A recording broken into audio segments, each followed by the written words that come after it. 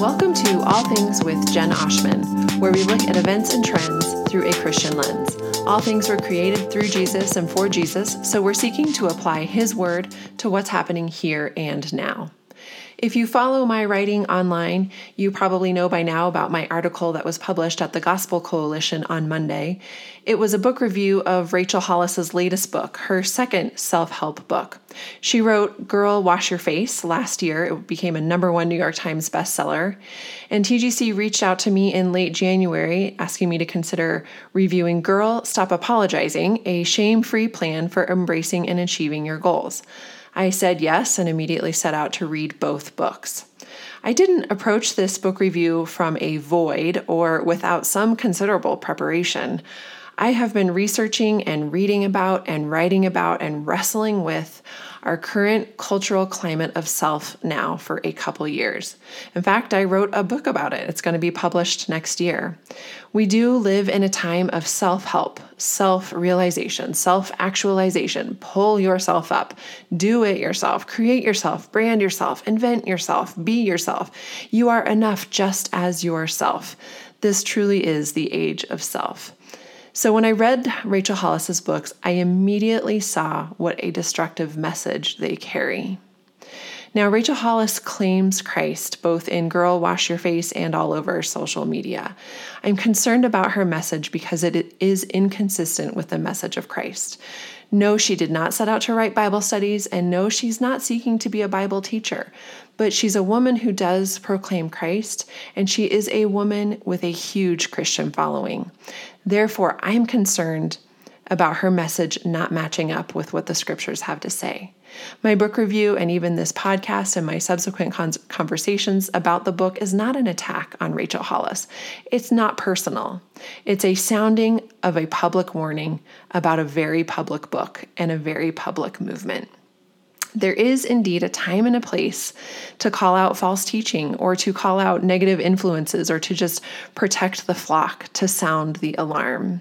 Colossians chapter 2 says, "See to it that no one takes you captive by philosophy or empty deceit according to human tradition, according to the world, but not according to Christ." 2 Timothy chapter 4 says, "Be ready, in season and out of season, reprove, rebuke, exhort." Timothy says there's a time coming when people will not endure sound teaching, but have itching ears, teachers to suit their own passions, and they'll turn away from listening to the truth. He says, always be sober-minded. James 5 says, "If anyone among you wanders from the truth and someone brings him back, he saves his soul from death and covers a multitude of sins." So we are commanded and called in Scripture to look out for one another. Now, I've been in women's ministry for about 20 years. The women of God are precious to me. I feel protected over women who are in the church. I feel a calling to be ready to point my sisters towards sound and solid teaching, but also to steer them away from bad teaching. It's why I read so much. It's why I write a ton of book reviews.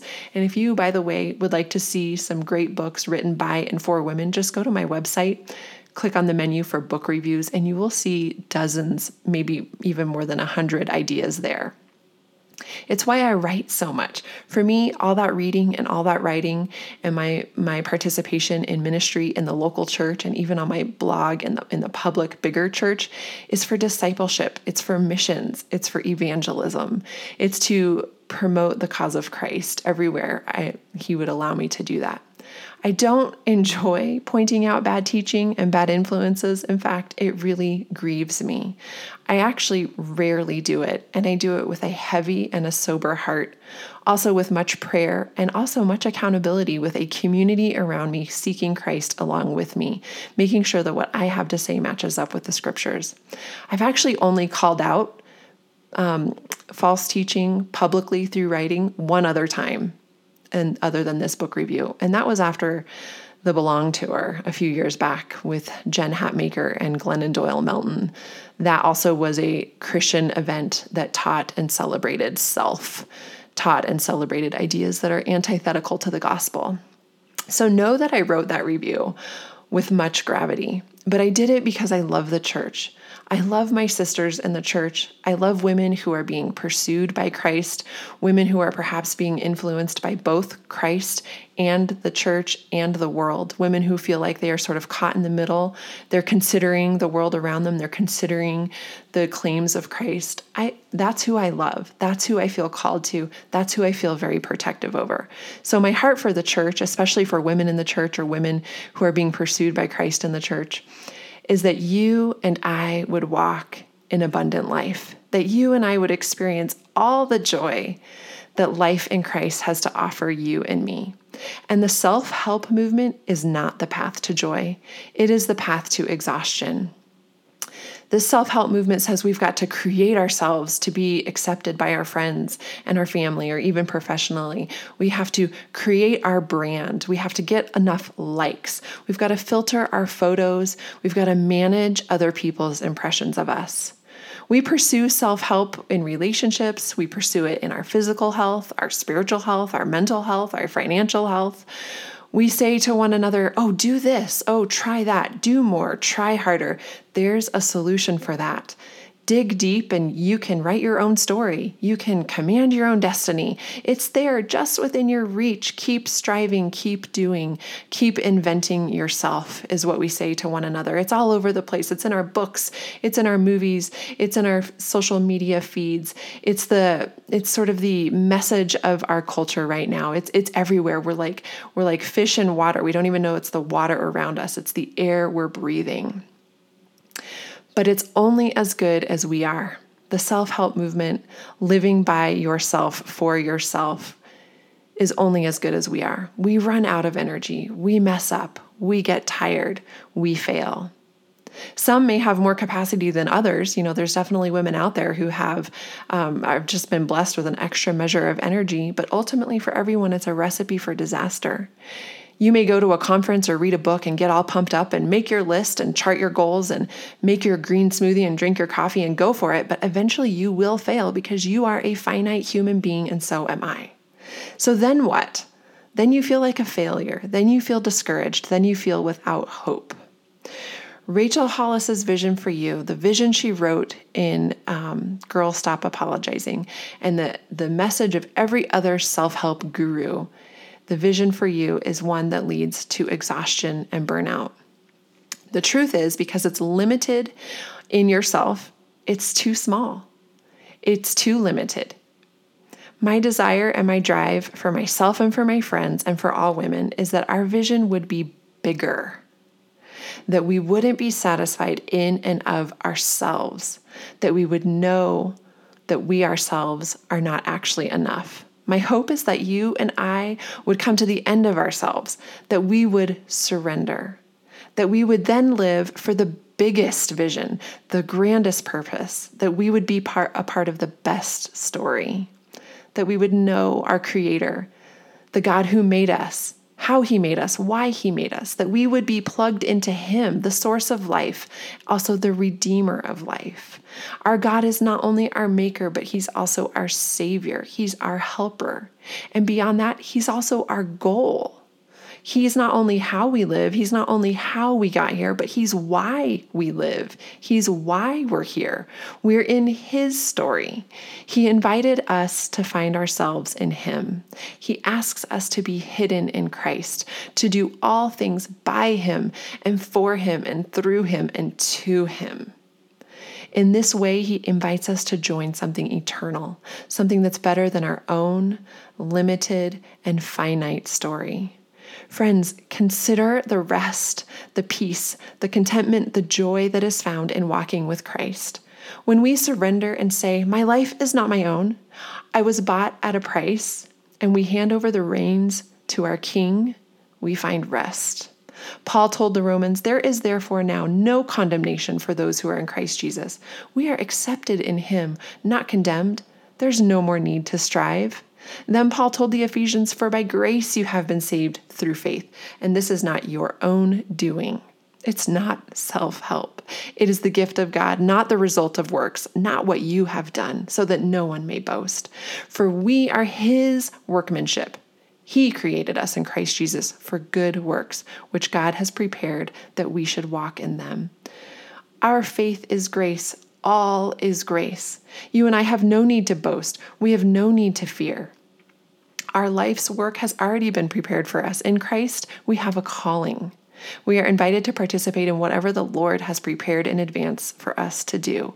You and I were created on purpose for a purpose. Our God is sovereign. The psalmist says he does all that he pleases. We can trust him. We know the character of our God because we know that Jesus left heaven on a rescue mission for you and for me. We can trust that he has our backs, that he will work out all things, even a bloody, violent death on a cross for our good and for his glory. There is deep rest in him, rest for today, for tomorrow, for eternity. You and I do not need to be exhausted by self-help. We have security and deep love available to us through Christ. Not only that, but we have the ministry of the Holy Spirit who lives in us. He gives us power and help and spiritual gifts and comfort and peace and the fruit of the Spirit. Life in Christ is so much bigger than life in self. That is what I long for you and for me. And here's what's crazy. Here is the kicker. And here's what's so easy to forget in the American Christian life. Jesus says that true life is found in him. He says, if anyone would come after me, let him deny himself, take up his cross and follow me. For whoever would save his life will lose it, but whoever loses his life for my sake and the gospel's will save it. True life, abundant life, is not found in ourselves. Rather, it is found in self-denial. It is found in the death of self. Galatians 2:20 says, I have been crucified with Christ. It is no longer I who live, but Christ who lives in me. Colossians 3:3, for you have died and your life is hidden with Christ in God. It's radical. It's countercultural. It's counterintuitive. It doesn't feel right until you've tasted it. It's true. Jesus gave us this promise. If you keep my commandments, you will abide in my love. These things I have spoken to you, that my joy may be in you, and that your joy may be full. If we abide in Jesus, our joy may be full. Our joy is full when we stop living by and for ourselves, when we surrender. Our joy is full when we fall on our knees and we reject self-help and we beg God for his help.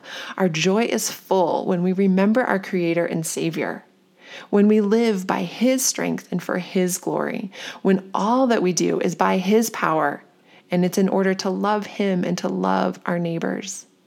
True joy-filled life comes when you and I forget ourselves, when we forget our brand, when we stop striving, stop self-making, and we enjoy the full joy of Jesus. That's why I wrote the book review. That's why my words were firm. This is a matter of life and death, my friends. This is a matter of true life. This is a matter of your exhaustion, your well-being, your soul, where the source of life comes from. I want you and me to live. If these themes excite you as much as they excite me, I look forward to sharing my book with you next year. Hopefully it'll be published next March by Crossway. The title of the book is Enough About Me, Find Lasting Joy in the Age of Self, and I cannot wait to share it with you. Thanks, friends, for listening to All Things with Jen Oshman, where we look at events and trends through a Christian lens. All things were created through Jesus and for Jesus, so we're seeking to apply his word to what's happening here and now. I look forward to chatting with you next week.